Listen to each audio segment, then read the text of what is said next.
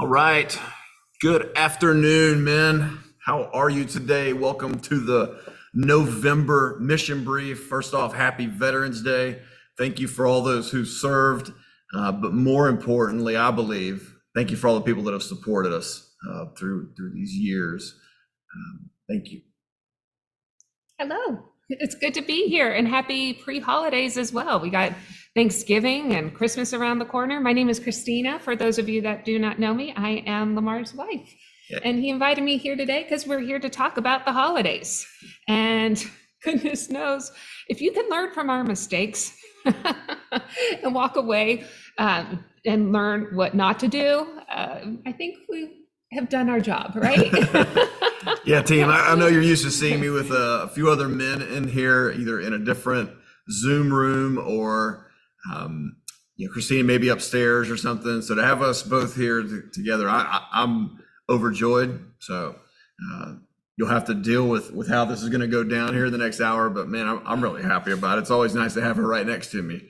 So it's a little less hot in here now, so she doesn't have to be sequestered upstairs, up in the upstairs office. So God is good.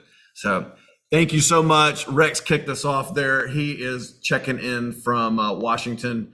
Thank you. We appreciate it. Guys, open up that chat. Let's find out where everybody's coming in from. Also, let's find out, let's get in the right spirit already here. In 13 short days, we're going to be celebrating Thanksgiving. So what gives us thanks?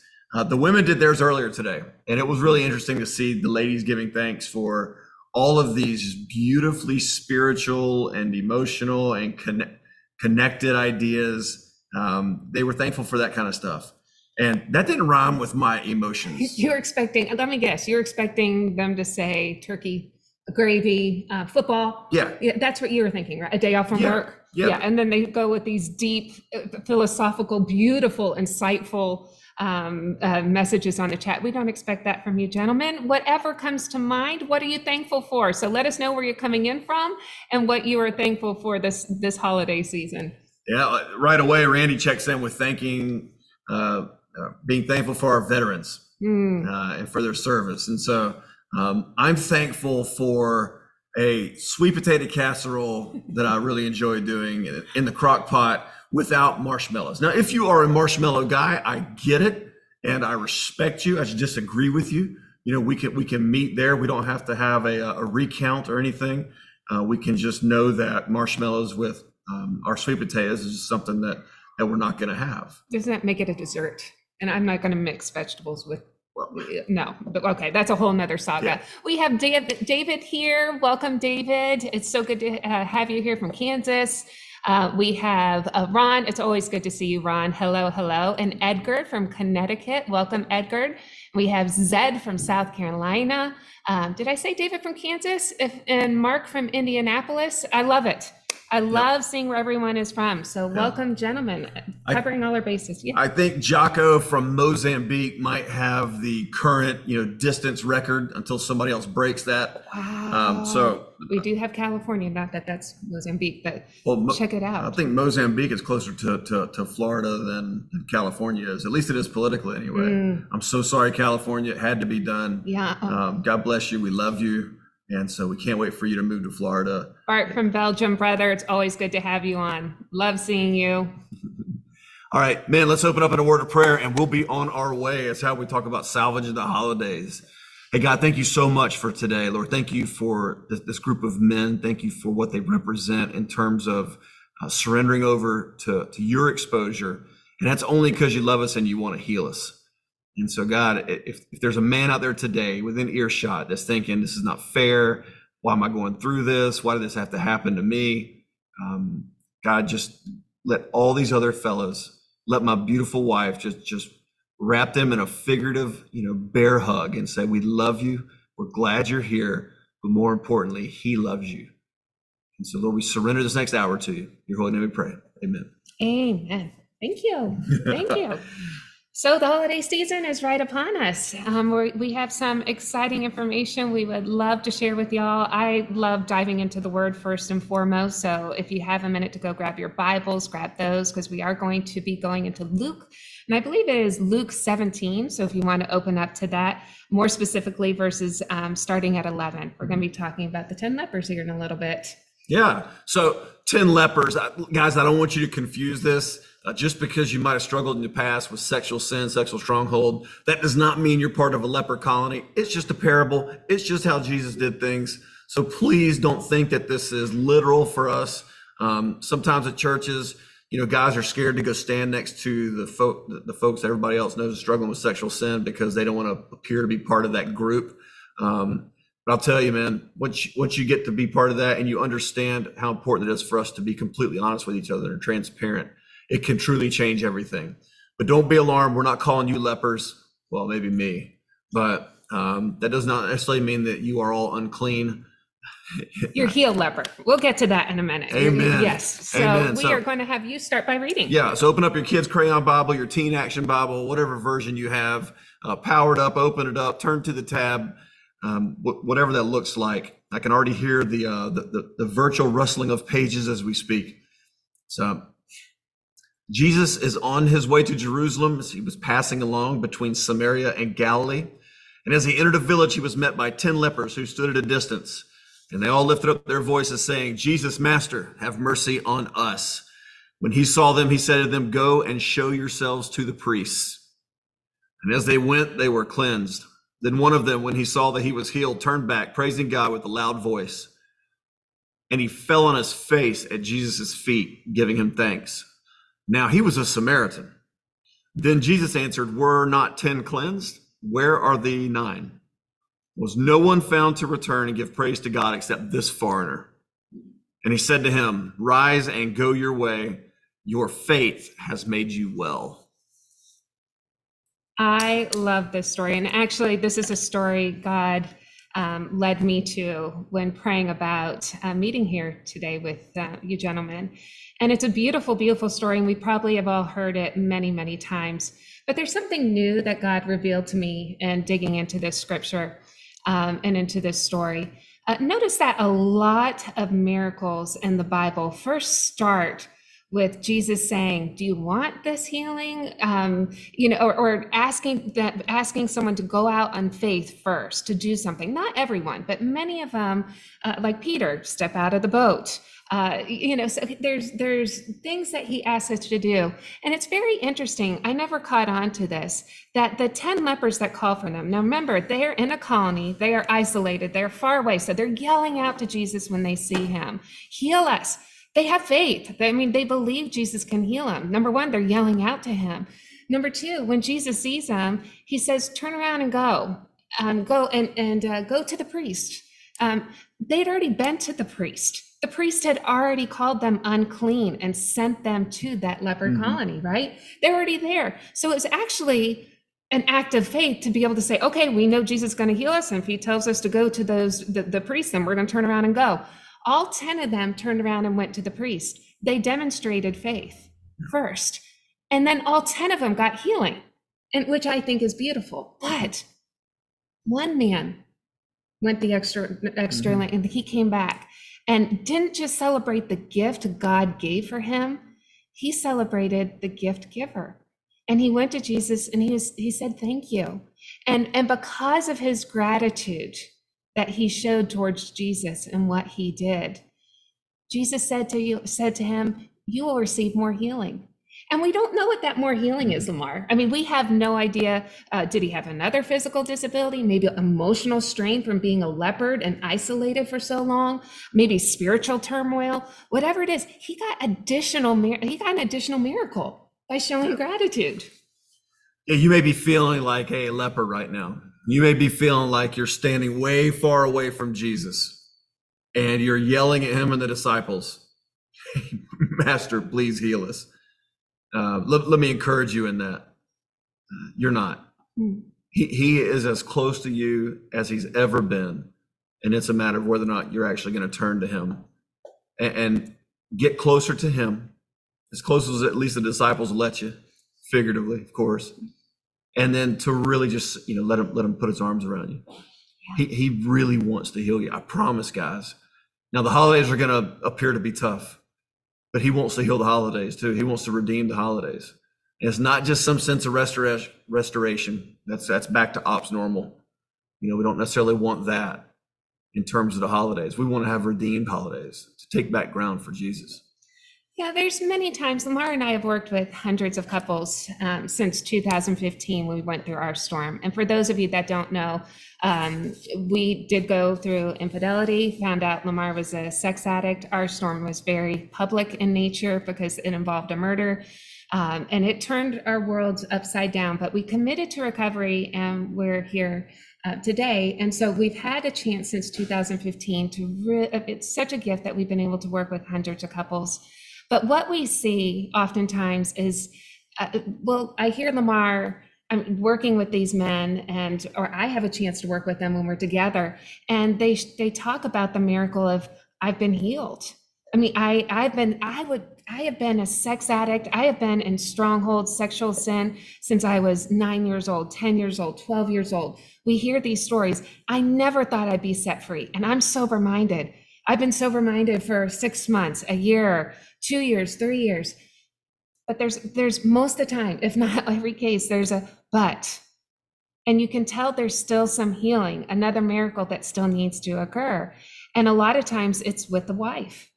The wife is still struggling, letting go of her pain. The wife is still being triggered and hurting, just a constant mess, or holding on to anger, or not able to forgive, not able to move on. Or maybe the man is still struggling with anger because it's not fair he's going through this, or what have you.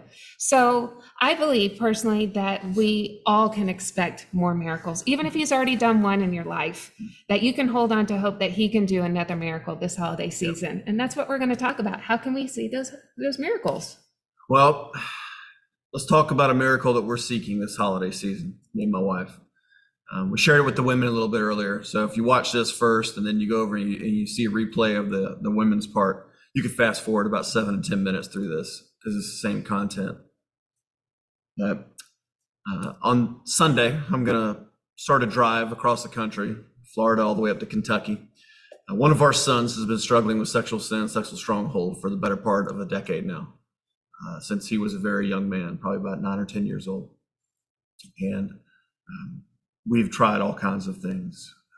Thank God that I've been through my stuff just so I can be here for him. And we are excited to go and welcome him into a facility that's going to assist him for the next 9 months. It's going to be difficult. We understand that. He is all aboard. He is 100% behind this. He knows that to begin his life, he has to get right first before he has a chance at true relationship. And so we're thrilled, but it's going to be difficult. He had to be pulled from high school a little bit early so he could finish up about 7 months ahead of time. And he just finished yesterday, thank goodness. And it's a big praise on our behalf. But there's some rocky times ahead for this young man, for our son. We adopted him from Ukraine when he was 4, about 13 and a half years ago. And it's been a wonderful, wonderful time in our lives. But this is something that we are so excited for him to get some true healing regarding.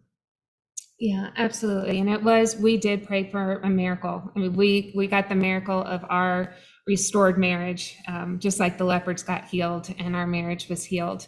But we were prayerful, and we have been prayerful that we would receive another miracle, that with having 4 sons, none of them would struggle with sexual sin and addiction.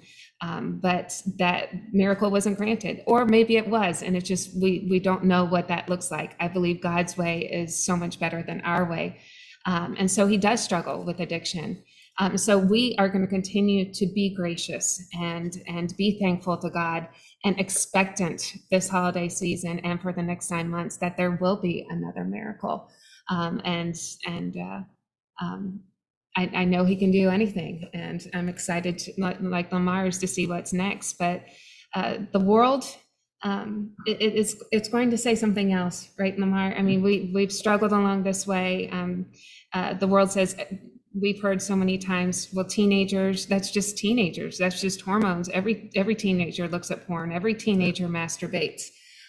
We've had teachers, when we've asked for him not to have computers, say, we don't do that. And we know there's not anything to monitor them on the computers, but that's not really a big deal. Everybody looks at that stuff. But there's a reason God picked Andrew out of Ukraine and brought him into our family, where we don't take sexual sin and stronghold lightly, where we're not going to stand by and say, this is okay, and this is every man's battle, and that's all right, he'll outgrow it, or that's okay, that's just hormones. We refuse to accept that, and we will fight back in that faith during this time. But it's not easy. And we need to be armed. And this is where God has been so good to us and arming us and showing us what scripture will help us. And you were given a beautiful blueprint. And I'd love to talk more about that blueprint. Yeah, as we launch into this, guys, that's kind of our holiday miracle, that we understand God is going to do it. It may not be exactly the way that we expect him, but we know that there is a miracle here. I mean, there's a miracle that we're sitting in the same room. There's a miracle we're still married. There's a miracle I didn't die during one of the murders. And so that they never cease. And so what I want to see from y'all in the chat is, as you go into the holiday season, what miracle are you really praying for? I mean, like really praying for, not the miracle of, gosh, I hope I have enough money for all the gifts. Okay. What miracle are you expecting or that you're hoping for that's going to change your life in your home with the people that you love? If you're single, if you're divorced, if you're married, hanging on by a thread, if you're redeemed through God's grace and his forgiveness and her mercy, then man, drop that in there. Put that in the chats. But this is a chance for us to really lay into what is it that we're hoping for? What is the miracle that we're praying for this holiday season? And so as we go into the rest of the conversation about this, I just want to kind of give the blueprint for God's promise to us that here's where you were. Here's where I want to take you. Here's the overarching strategic high level, viewpoint. And here are some of the tactical things that you can do. And again, so if you're still in your Bible, whichever version you may have, and you're over in Luke right now, turn over a few books over to Colossians. I'll give you a little bit of time to get there. We're going to Colossians 3. And for all you smart Bible folks out there, this is probably going to look a lot like a distillation of maybe the back half of Ephesians. It's going to look a lot like the redemptive story. So as you get there, just get ready. I've already got a few things here. Yeah, I have. Harold said that one of the things that he prays for is that relapse doesn't happen during the holiday season as it has in the past. And Harold, first of all, recognizing that it is a pattern, first of all, and showing up today knowing that's what we're talking about, you're on the right path. You're doing the right things, and I commend you for that. And we are going to talk more about that, relapse prevention on the holiday. So hang tight there. And we have Bart that said, praying for total healing in my relationship with my wife and our sons, which is beautiful. And to see hope amidst what has been a very heavy weight.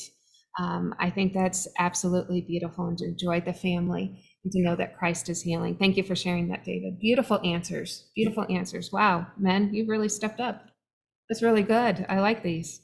These bring tears to my eyes, you guys. I mean, it's one thing to talk about food and football and being together around the family table, but it's another thing to really talk about what it is that we're hoping and praying for God to do in our lives. Yes. And to be vulnerable of it. Joe writes the miracle of happiness and joy, peace with my family, his wife's healing, praying his kids don't struggle. Yes. I'll add to that, Joe. I pray your kids don't struggle through when Christ wants to heal them, that they don't continue to struggle. In some ways, I pray our kids struggle with Christ, meaning that they wrestle with him, that they fully understand about how desperate they are for him. I see, again, another answer from Ron, to have peace and joy. I'm starting to hear that a lot more, peace and joy, which is a great segue. Thank you, gentlemen. It's like you read our notes as to how do we get peace and joy in the holidays, especially if you have a wife that's really hurting.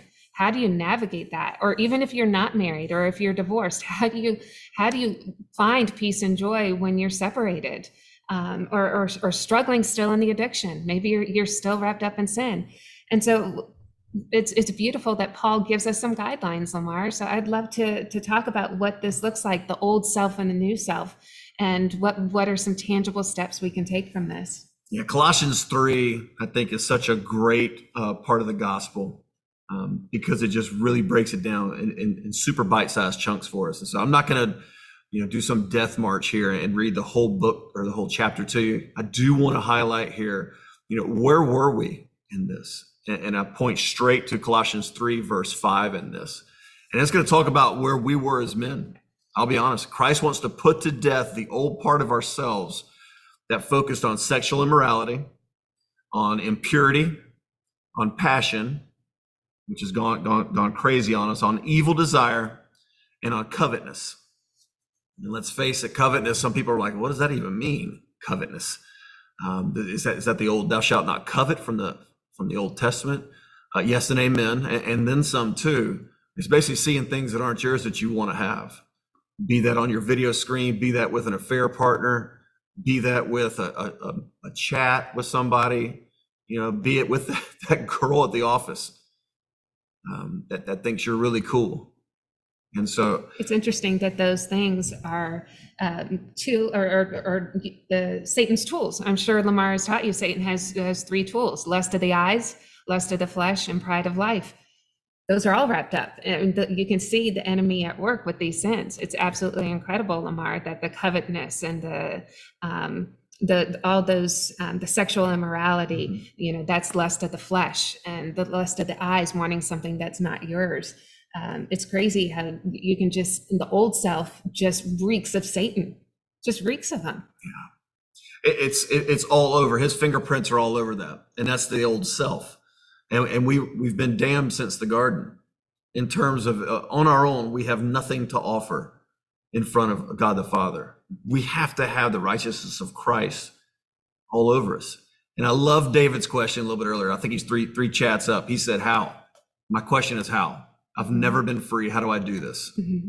I'm sorry. It's Michael. I apologize, that's Michael. All right. And so, spoiler alert. It's coming. Mm-hmm. It's coming here. So just hang tight, all right? Because now I want to talk about where God wants to take us. Yeah. So we have these death clothes, and I think of Lazarus in the death clothes when Jesus came to heal him. He'd been there for a while, and they said he actually stinked. He'd been there for a little while, and he came out and said, "Take those off." And that's what I imagine. That's the old self. Those are our clothes. We don't need to be tripping over our death clothes anymore. We got to take that old self off. And there's more to the old self, and I know you're kind of glossing over. If you were to dive deeper into Colossians 3, the list goes on.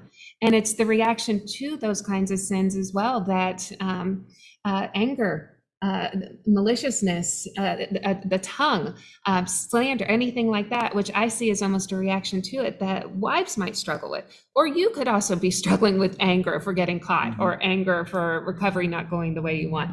But the list goes on. I mean, it's not just these 4 or 5 things here. The list goes on. It's all of it. It's all of it, or the death clothes that are binding us up, that are tripping over us and stopping us and causing that relapse, or causing women to get stuck in unforgiveness, which is the same thing as you guys being stuck in sexual sin. It's no different. It distorts the brain, it hurts the heart, hurts the soul, and it destroys the woman, the unforgiveness. So moving on, what does the new self look like? How do we do that? It's a great question from Michael. Man, thank you so much for rallying around Michael. I see several guys responding to him. Michael, let me encourage you through this, man. You may feel some nudging from some of these men. Actually, that's the Holy Spirit working through these guys and their chats with you. The Holy Spirit says, "Hey, it's been going down your way for quite a bit of time now. Why don't you try it my way now?" That's from the Holy Spirit. That's one of the triune God that we serve. You'll never hear from the Holy Spirit, "You're unfit, you're condemned. There's no way that you can possibly ever be well. You'll always be an addict. You'll always struggle with this. You are destined to never be free." That's the voice of the enemy. So I want to encourage you as you read this. Please know that all these brothers are looking to help, man. And sometimes that help, it may come across as being a little bit abrasive. It may come across as being a little bit matter of fact. It's because so many of us have struggled so long with the fringe and not being completely direct and upfront and being very clear. And so just hang on, Michael. We're going to get there, man. So the new us is in verse 12. Let's take a look at verse 12. If you have your Bible again, you can kind of follow along here. I'm not going to read it word for word. I don't have all that knowledge. And so the new us that he gives us, he moves us off of the old sexual immorality, etc., and he takes us down to compassionate hearts, kindness, humility, meekness, and patience. And I want to address each one of these. So compassionate hearts, where do you see a compassionate heart that still needs some work? Yeah, that is what I see as men who struggle with empathy and recovery. That is not the new self. That is the old self. When I hear men say, I'm not an empathetic person. And if you've ever heard me speak before, then you've heard me say this: you are, because you are made in the image of likeness of God, and he is the definition of empathy. So every man has the capacity to be empathetic. You may just not have had it demonstrated in your life. You may not have had a way to learn it. So the way I see this in the new self, when men choose to put on the new self that God can give you, is a man who's willing to learn to be empathetic. I'm not talking about one that can naturally just jump into that role. I'm talking about the one that says, I don't know how to do this, but I'm willing to learn. And there are some incredible tools, Lamar, that you and I have learned along the way to help men learn how to be empathetic. Tools such as addressing her losses, counting her costs so she knows that you recognize the pain. Because right now during the holiday season, you can say, and we're going to talk about forgiveness down here just a little bit. She can say, I forgive you. And you can try to show her appreciation. But right now, that's just all words. She is not feeling loved. She is not feeling appreciated. She is hurting. She is hurting a lot. And what she wants right now more than anything is your empathy. She wants you to feel her pain and to walk a mile in her shoes and to know that even though you will never know what it feels like, what she is going through, that you're at least going to try. And there's some incredible exercises we can walk through that Warpath walks through. Dr. Wise does an incredible job helping the men really address the broken marriage. I mean, Conquer series is great at addressing the addiction, but if you stop there and you have a sexless and loveless relationship, then you need to be moving on to Warpath and Stronger Together, because that's really going to help you develop empathy and compassion in the new self. Yeah, I'm so glad that you mentioned that, Kristina. Warpath is one of our studies on Soul Refiner, and it truly is a discipleship journey through how to restore your relationships with the ones that you love. Even if you have a fractured marriage or a relationship, maybe it was with a fiance that was destroyed.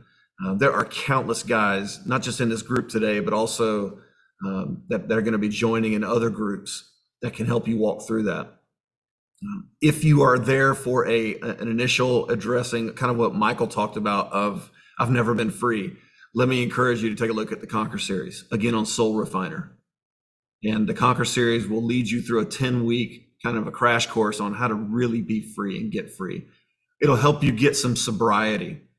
And then Warpath's going to help you really launch into a fantastic recovery and then a redeemed set of relationships around your life. And so there's so much coursework in these that can help you through that, the tactical, tangible aspects. These are just wave tops that we're addressing today. But that is how to do it in a group with some curriculum and some brothers that you can be transparent with and be accountable to. Absolutely. And these are programs, we're not just saying it because we work for Soul Refiner. We work for Soul Refiner because these things saved our marriage. That's why we're here. We are living testimony. We would not be married here had we not seen Conquer series, both of us, had we not gone through Warpath, had we not gone through Stronger Together. I mean, it's almost like God has gifted us those things and we've just been able to build closer and closer together. I can't ignore what Carl just said, sweetie. He says he lacks empathy because he had major military events. You're right. PTSD is absolutely a killer of being able to be empathetic and compassion. And Carl, I apologize for what you've gone through. I can't imagine what you struggle with, but let me encourage you. If this guy can learn to be empathetic, anybody can, because he was right there with you. He had about the compassion of a flea. If a flea has compassion, no offense, honey, that was the old self. So we can talk badly about the old self. The new self, this guy, he's beautifully compassionate now. But it did not just come with your sexual sobriety. He didn't just stop masturbating, stop looking at porn, stop affairs, then all of a sudden have all this compassion and empathy for me. It didn't happen that way. We had to go through Stronger Together. We had to address why he struggled being what's called an intimacy anorexic, unable to give me love. And then during that journey, I realized I did too, that through the trauma of the infidelity, I started withholding, and through other things in my past, I withheld love. And so I just want to encourage you, there are things, that is an incredible tool that really addresses the why before you start trying the tools, because to understand why you lack that, it's very powerful. It's getting to the root of it. So you're not putting a Band-Aid on a hemorrhage, but you're healing the wound from the root. Beautiful. Mm-hmm. Guys, I love the chat just rolling along. It kind of makes it a little bit easier for us, and we can address things as they come up. If you need a question addressed and you absolutely want us to see it, use the Q&A function down at the bottom. Chris, I'm going to talk to yours here, so you don't have to do that necessarily. But if we've missed somebody's question, use the Q&A down here at the bottom, and that way we can make sure that we see it. Chris says, can you speak to the difference between sobriety and recovery? Okay. Sobriety is a subset of recovery. You have to have sobriety to be in recovery. You don't have to have recovery to have some sobriety. Sobriety means that you're still out there kind of white knuckling it at times, just basically using straight stick obedience as a way to get through, knowing that it's bad for you, it's wrong for you, and if the consequences will destroy the people that you love the most. That's kind of sobriety, just being really honest about it. Recovery says, oh my goodness, Lord, I understand now you have so much more for me than anything that my old addiction ever could have given me. I don't do it because of how beautiful you make my life. I do this because of how beautiful you are, Lord. And the natural, I guess, response to the Holy Spirit in my life is to continue down my sober path and into recovery, where I can realize just how much you love me and you want great things for me. Again, not a prosperity gospel concept. Because it doesn't mean your life's going to get easier. It doesn't mean your marriage is going to be saved. It doesn't mean your kids are ever going to talk to you again because of what you've done. Okay, your vertical right standing with Christ has nothing to do with the horizontal hell that you created or the consequences from your old actions. But you recognize that he is that beautiful, and only through him can we gain a true sense of recovery and redemptive relationships. People talk about next steps. I think that's different from person to person.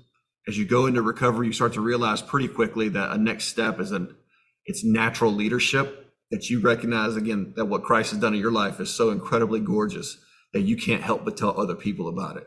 And you want to see them get some redemption in their lives as well. And you'll do whatever it takes to help them. You'll be there for them at 2 a.m. in the morning once. If it's recurring theme, then you got a different conversation.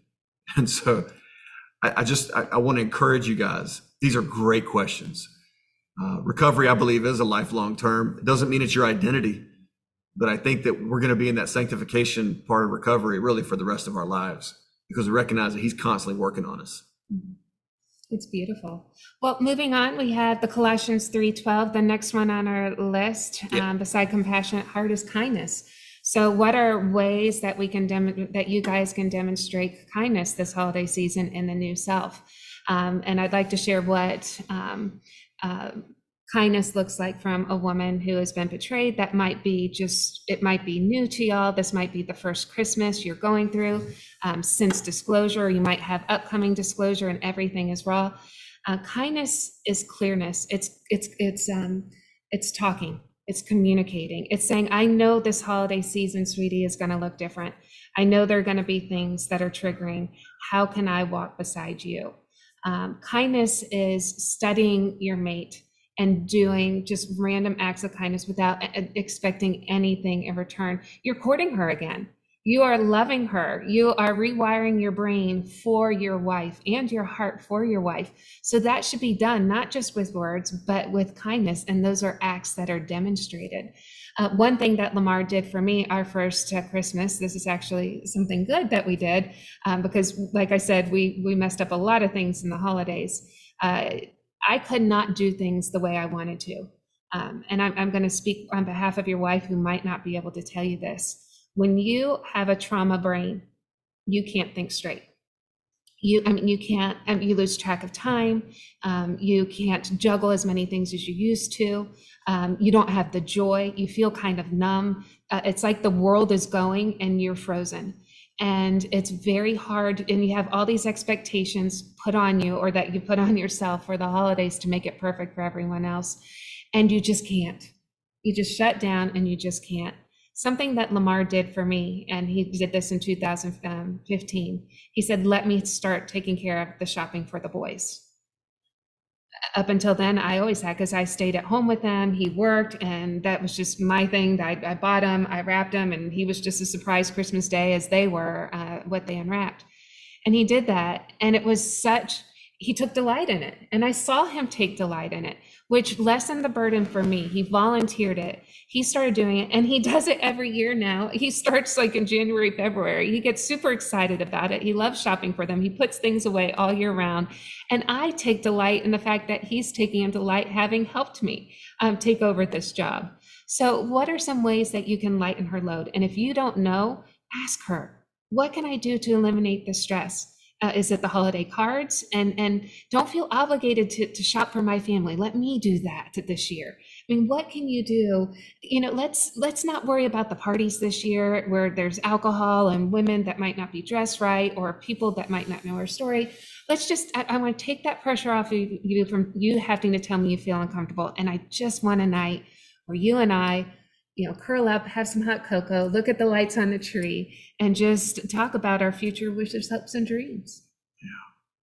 Yeah. That's kindness. Yeah. That's especially beautiful in our situation right now. With my son leaving this weekend, we put up our tree last night. That may be a little bit early for most of your purists out there. It's early for me. I'm a purist. He's talking to me. So this is way outside my comfort zone. But for him. Yeah. So yes. the tree was all kind of, the little twinkles and everything this morning. I thought that's really cool. It is. Yes. All right, guys, and the next hit on here is humility on this list. We've already been through compassionate hearts, parentheses, empathy, kindness, we just heard from, and now humility.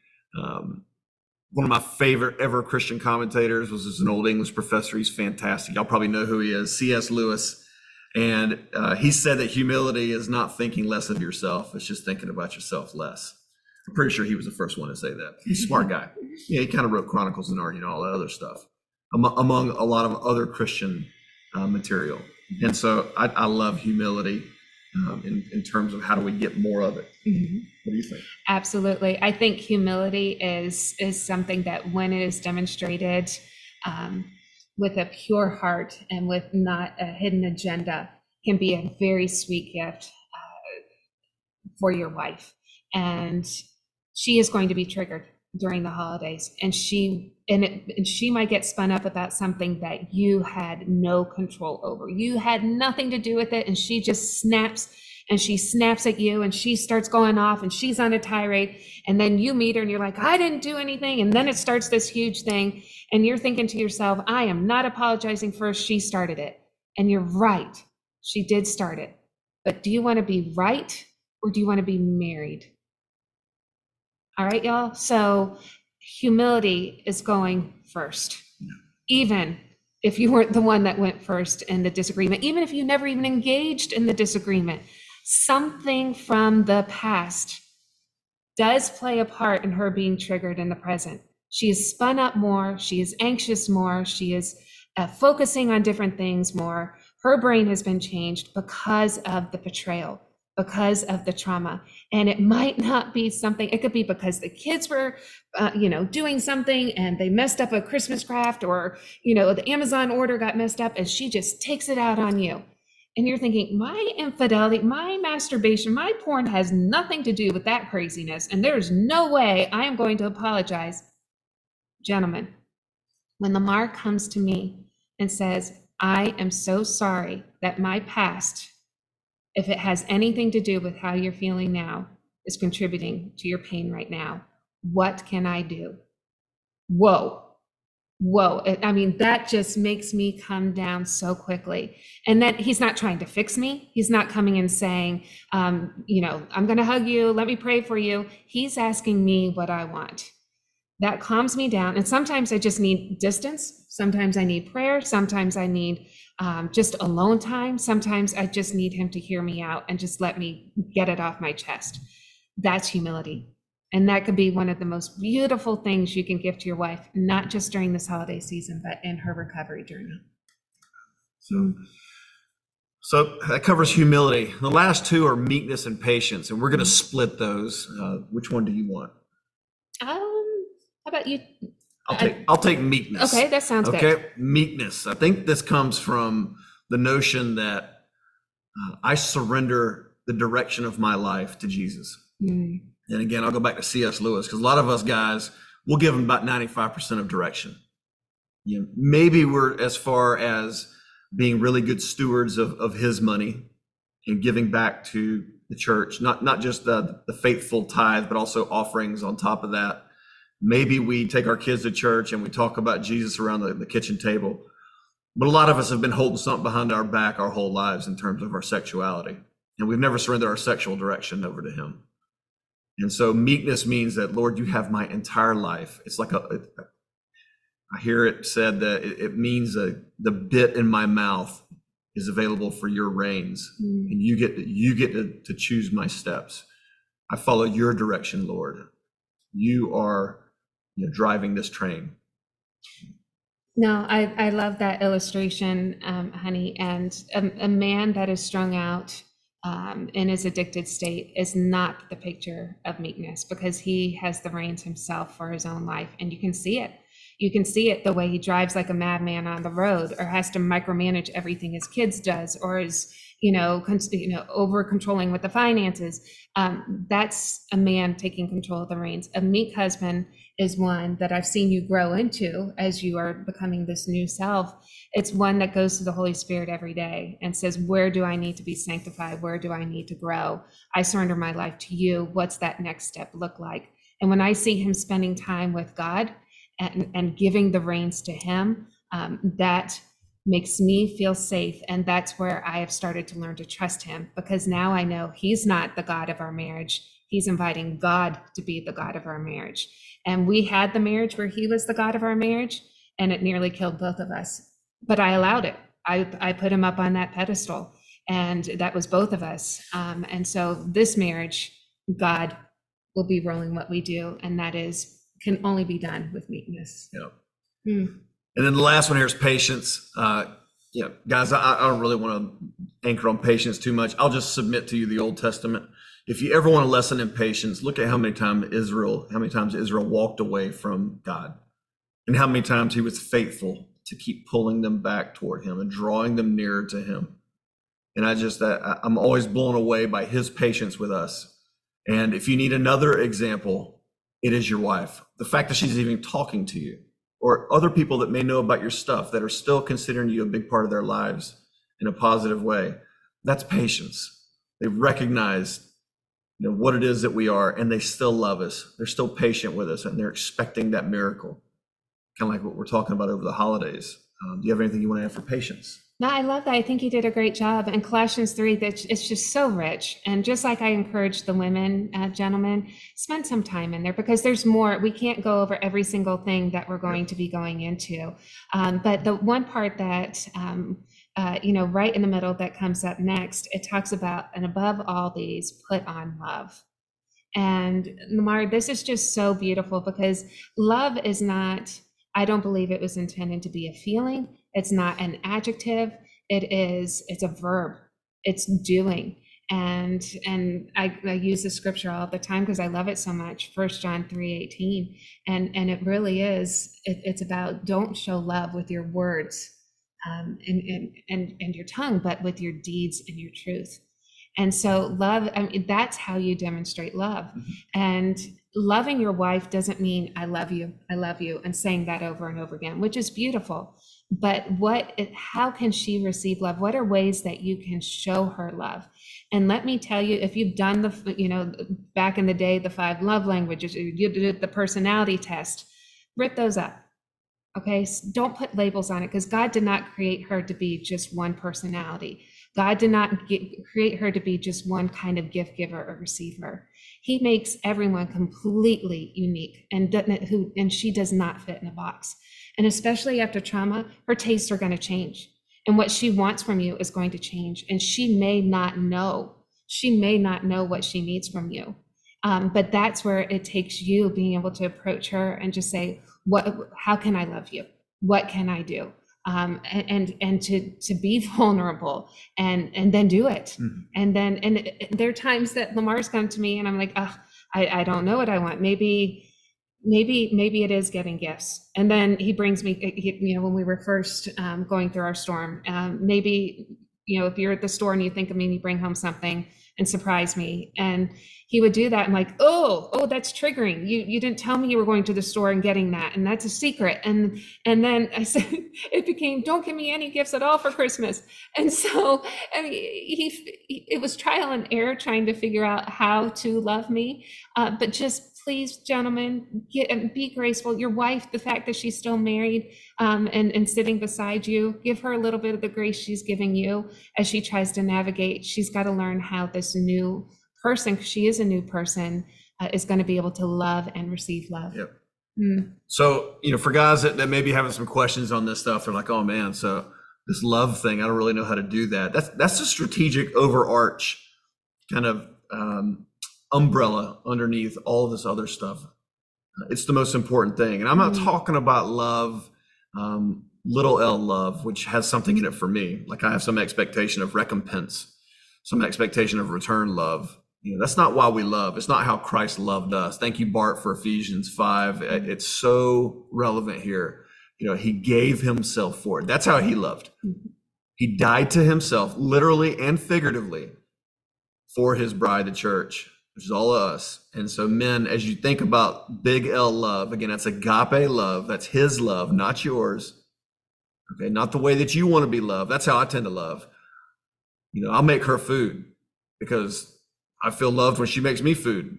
Well, that ain't how she loves, or that's not how she wants to be loved.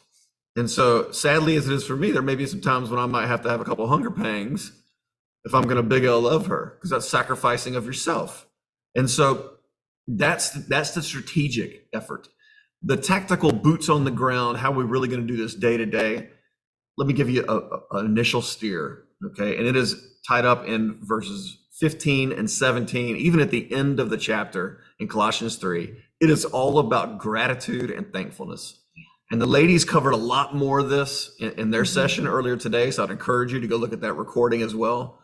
But we have a couple of new things we can talk about as well. And I invite you to invite your wife to come sit here. to talk about a new self. Humbling your wife and saying, I learned some terrific information. I think there's some great conversations that we can have by, after the turkey dinner, looking at the twinkly lights and seriously talk about these things, because there are some great conversation starters here. But yes, honey, when we talk about thankfulness, men, this is such a huge part of recovery. And there's two types of thankfulness that I want to address. There's thankfulness to God first and foremost. We look at the story of the leper, circle back around to that. He was blessed with additional miracles because of his heart and giving thanks to Jesus. I want each and every one of you, and if you're sober for 1 day, 2 days, 6 months, even for those of you that are confessing it's a sin and just looking to start the journey, that's a miracle. But God can do more miracles. But I believe it starts with an attitude of gratitude. And what does that look like for you this season? How do you give thanks to God for what he has done? And Doug Wise, he gives the example of saying 5 things before you get up. That's beautiful. I love that. I set a reminder on my phone, and at 10 o'clock mid-morning and 3 o'clock mid-afternoon, it goes off and says, thank God for 3 things. And that really helps me. It's a nice reminder. Getting a prayer journal, writing those things that you're grateful for on a daily basis is beautiful. But it's not just thanking God, which is extremely important for the miracle. But if you're looking to redeem your marriage, there's also appreciation and thankfulness for your wife. Because right now, like I said before, she is not, this holiday season, which she typically has in the past. Holiday, Christmas is a time where she feels blessed, where she's counting all her blessings. She feels appreciated for all her hard work. This Christmas, it's going to be a little bit different. It's going to be a lot different because she is not thinking of that right now.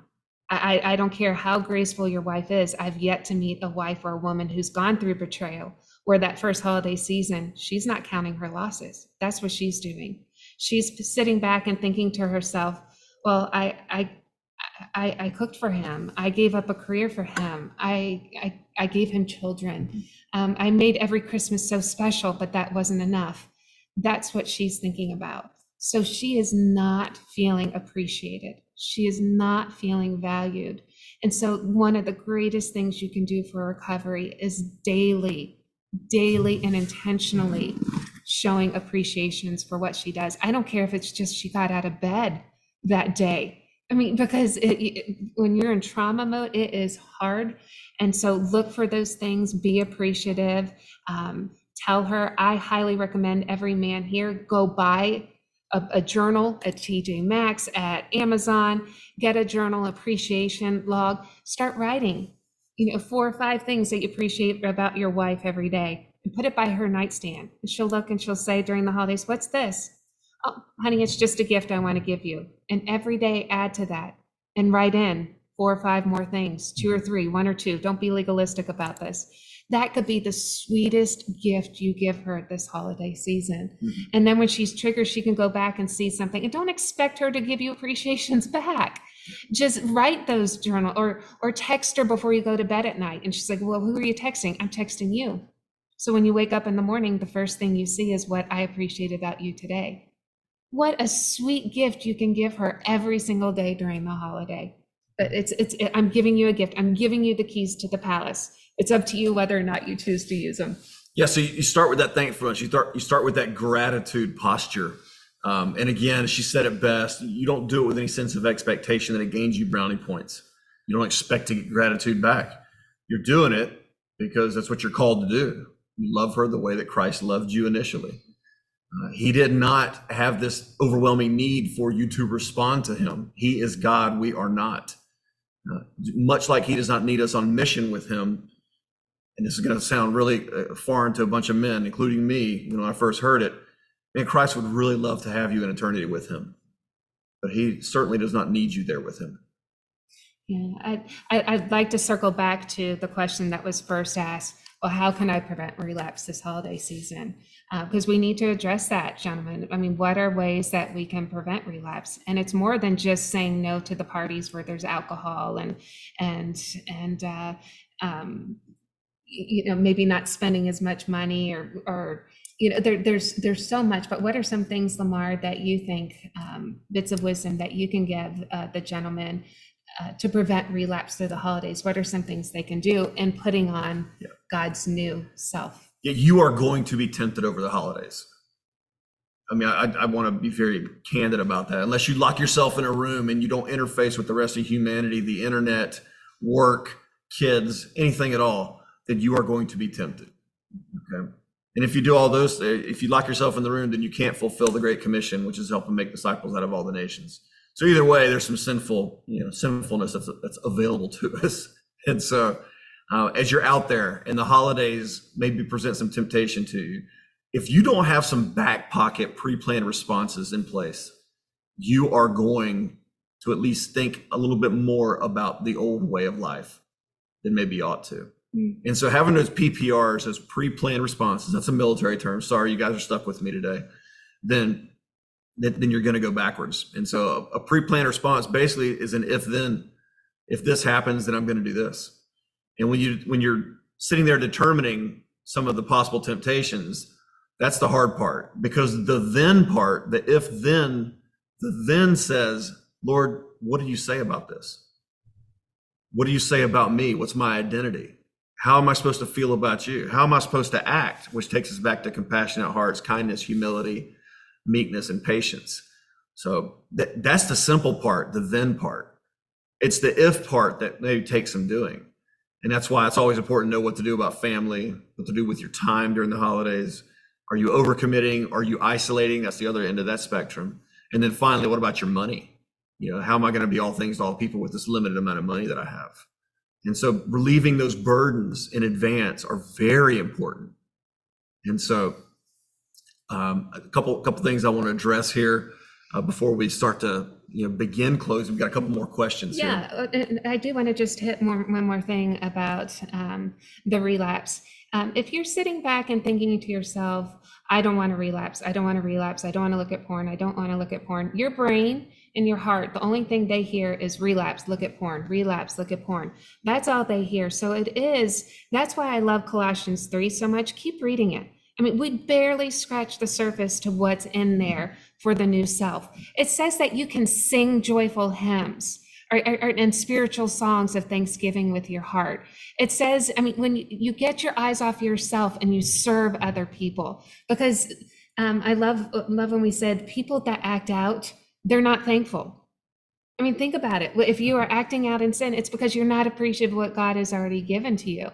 And there's a lot of truth there. So having that spirit of thanksgiving helps with it. So are you imprinting the word on your heart? Because when you hide your word in your heart, I've hidden the word in your heart so that I might not sin against thee. I mean, are we memorizing scripture? Are we imprinting it on our hearts? It's not just sitting back and saying, I can't relapse. I don't want to relapse. I can't look at porn. It's proactive. It's going out and doing. It's studying your wife. It's loving her. It's being patient with her. So thank you for letting me share that. No, not at all. And so if you need tangible things, a little bit more clear, tangible things to do, every day between now and Christmas, grab one week's study guide session for discussion questions and all that other stuff that is either in Conquer or Warpath. Okay. And that'll help give you some direction on what it is to do instead of the old stuff. You need to have something ready to go just in your back pocket, just in case. I have a few of those questions at the hot, ready standby. So that way you can launch that alert bird in case the bad guys are coming over the horizon. And so Steve's question, I wanted to do a full disclosure with my wife. I had done some partial confessions before. She said she didn't want to know all the details. Instead of the full disclosure, I explained why I acted out and that it was not about her. I encouraged her to get some counseling, but she does not want to. Any thoughts, Kristina? Yeah, this is Steve, where I encourage you. I did not go to counseling. Counseling was not something that I needed. I did go to group. I got with other women and we watched the Conquer series, but it was not counseling per se. So maybe if your wife knows there's other things outside of counseling, like getting together with other sisters who have similar wounds, I think that is essential for her recovery. Just like it's essential for men to have community, women need it too. We have a sanctuary that the women meet at 10 o'clock, the same days that you guys have, that we have the mission brief today. It's recorded. Have her watch those. Have her see the interactions that we have as women come together, and have her invite her to participate in that, because the community is important. It might not look like counseling, and she might not be ready, but with time, and that's something, Steve, that you can do is pray. I mean, you can't force her to go, but pray that God will open up the right opportunity for her to get the healing. Because again, there's so many parallels to the man's recovery and to the woman's recovery. The enemy will come to steal, kill, and destroy, and he will come in those who are in isolation. So the last thing I want is your wife thinking, isolating herself in this, because she's then just a sitting duck for the enemy's attack. She needs community. Yeah, amen. And this is nothing that you can ever kind of hang over her head or tell her, but a woman who's been hurt by someone else's sexual sin, sexual stronghold, her not necessarily getting help eventually is very akin to somebody that's been hit by a drunk driver, expecting the drunk driver to go to physical therapy, so they can heal. And the trauma that she has gone through will get worse and worse in her brain, and it'll start physically manifesting itself in symptoms. And so it will need to get addressed for her own spiritual health, physical health, and emotional health. Yeah. The best thing for you to do, Steve, is to keep being the picture of Colossians 3. Yes. By your demonstration. And when I say that, I'm talking about verse 12 in particular. Yeah. And so that will practically demand a response. That's right. Demonstrate what recovery looks like. So she wants a taste of what you have. I love that. David, I copy your whole question here. I'm not going to read it out loud because it's a little bit more of something you and I can handle afterwards. So thank you so much for sending that in. I look forward to working with you. I'll shoot you an email here in a bit. So, and then finally, I've got an anonymous question here. It says, my wife sometimes tells me when she feels disconnected to nurture her with the words from my heart. And she does not mean praise or gratitude. She also does not want she does not want to tell me what to do. Okay. She wants me to come up with some answers about what nurture means. Any advice? Oh, that is a hard one. And thank you for whoever wrote that in. I'm going to be honest with you. This hits home to me and part of my journey in recovery because I struggle with expectations. I just want Lamar to figure it out, because if I tell him, that kills the romance. If I tell him, I might as well, then it doesn't matter. And I've learned through recovery that expectations are the number one destroyer of intimacy in a marriage. And I take responsibility for having done that in our marriage in the past, because I had all these expectations that I never shared with him. And so I'm not a big fan of men having to guess what their wives need. But at the same time, how can you tell your wife gently, I need a little coaching, I need a little guidance? Or maybe if she's in community with other women, her maybe getting some guidance there as well, because the guessing game is very hard in recovery, and it's not conducive to another part of Colossians 3, which is being completely honest. And that goes for both parties, being completely honest and transparent with what your needs are. And so that's a tough question. That is really hard, and it is a tough situation. If men, please help me out if you have any other encouragement or wisdom for our anonymous question here. This is the beautiful part about our sanctification journey. She's looking for nurturing words from your heart. Man, what better words from your heart than love letters from Jesus to you? That's good. I like that. That's good. There is nothing else you can come up with. Scratch my answer, go with his, anonymous. Yeah, I love that. Oh, that would touch me. That if you were to, write from the word and use scripture, that would be beautiful. And really it's about what the scripture is saying to you. Again, taking you yourself, your ego, whatever it is that Freud and Nietzsche and all those other cats are talking about. Okay, taking you out of the picture, what is the scripture really saying to you from a perspective of, man, we've got a good father who loves his kids a whole bunch and wants good things for them. And I guarantee you one of the good things that he wants, because he talks about it in a whole book of the Bible called Song of Solomon, is how to love your wife the right way. And so if you're curious on, what are the nurturing things to say to her, just take a look at that. Also, reach out to whomever you wound up getting this invitation from, be it Soul Refine or whatever, and find me. Say, attention, Lamar. And we can work through this in a conversation. We can do some text thread. We can do an email trail. If you want to jump on a phone call, man, there are so many different ideas, but everybody's a little bit different. And there's no cookie cutter, thou shalt do it this way to nail it to the wall. Okay. It's a lot like disclosure. Nobody ever walks out of disclosure saying, man, we crushed that. It's a mess. All right. And you're going to step in it as you're trying to do this nurturing piece, but it doesn't matter what happens.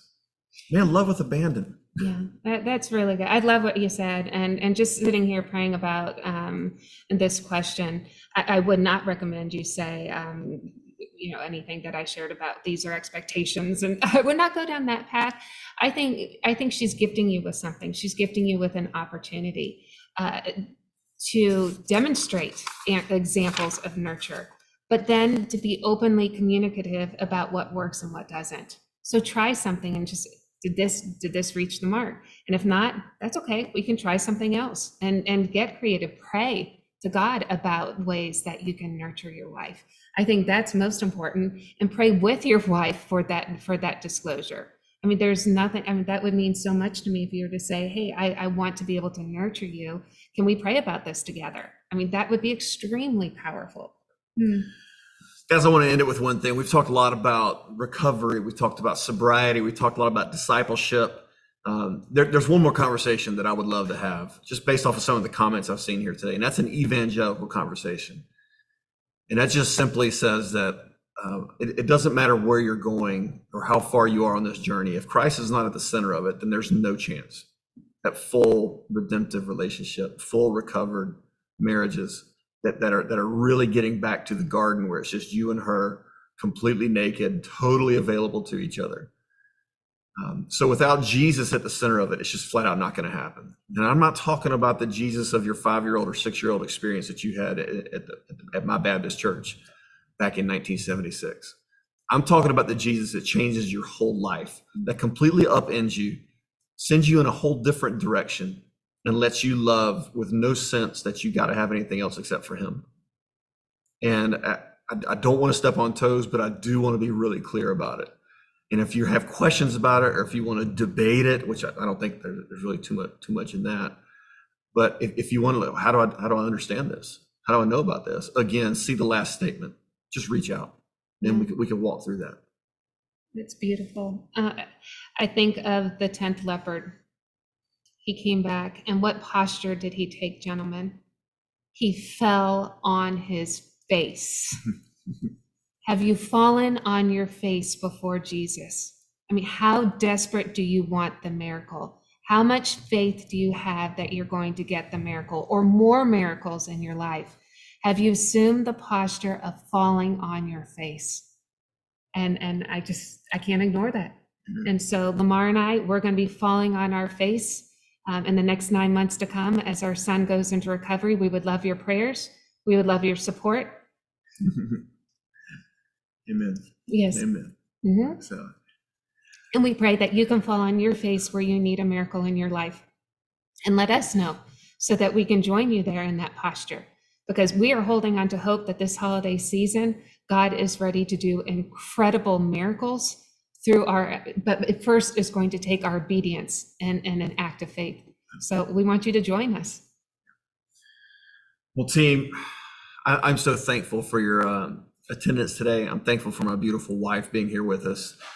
Thank you for honoring us, honey. So. Yes, and happy Veterans Day again to our veterans. Happy Veterans Day to you, Lamar. Thank you for our service and for the wives of those who have served and for those who in any capacity help this country. Thank you. Thank you so much. Mm-hmm. Dennis, you said it best here, bud, man, about intimacy and not sexual, but just intimacy with your people that you love the most. Yeah. And so we're going to talk a lot about that intimacy issue as we meet again. I think the next one is December the 9th, if I'm not mistaken. And a lot of people think there's 3 major holidays coming up in the next 8 weeks or so. Actually, there's 4. And so I want to in order. I'll remind you, it's Thanksgiving coming up in a couple weeks. Mm-hmm. About a couple weeks after that, there's the Army Navy game that everybody celebrates, and people do special things all over the country about. And then 2 weeks after that's Christmas, and then a week after that is New Year's. And so if you need some guidance on what to do for the Army Navy game, please, again, reach out. All right. So if you were talking about 2 Fridays from now, we are... Yeah. So, the day before Army Navy is our next meeting. It is December the 9th. And so you might see some Navy stuff. Thank you, Mark. I appreciate that backhanded smack. I love you too, brother. Mm-hmm. Just not on the 10th of December. Oh, funny. So the second Friday of December, we are going to be talking about intimacy in the holidays. Let's do it. Let's bring back some of that, the jingle and the bells all the way. Okay, I got to work on that. We got to pray about that. Got to work through that before. So. All right, team. Thank you, gentlemen, for having me. It's been a pleasure being here, and we will see you in December. Have a very blessed Thanksgiving, everyone. Yep. All right, guys, I'm going to close this in prayer. Lord, thank you for this time. Lord, thank you for, just your word. None of the psycho stuff, be it psychobabble, psychology, psychiatry, none of that stuff matters, Lord, without your word to guide us with truth, big T truth. Mm-hmm. And so, Lord, thank you so much for being here with us. Lord, thank you for my lovely wife joining us. God, thank you for these men and their availability, their surrender. It's not easy to sit through an hour talking about recovery from sexual sin and stronghold.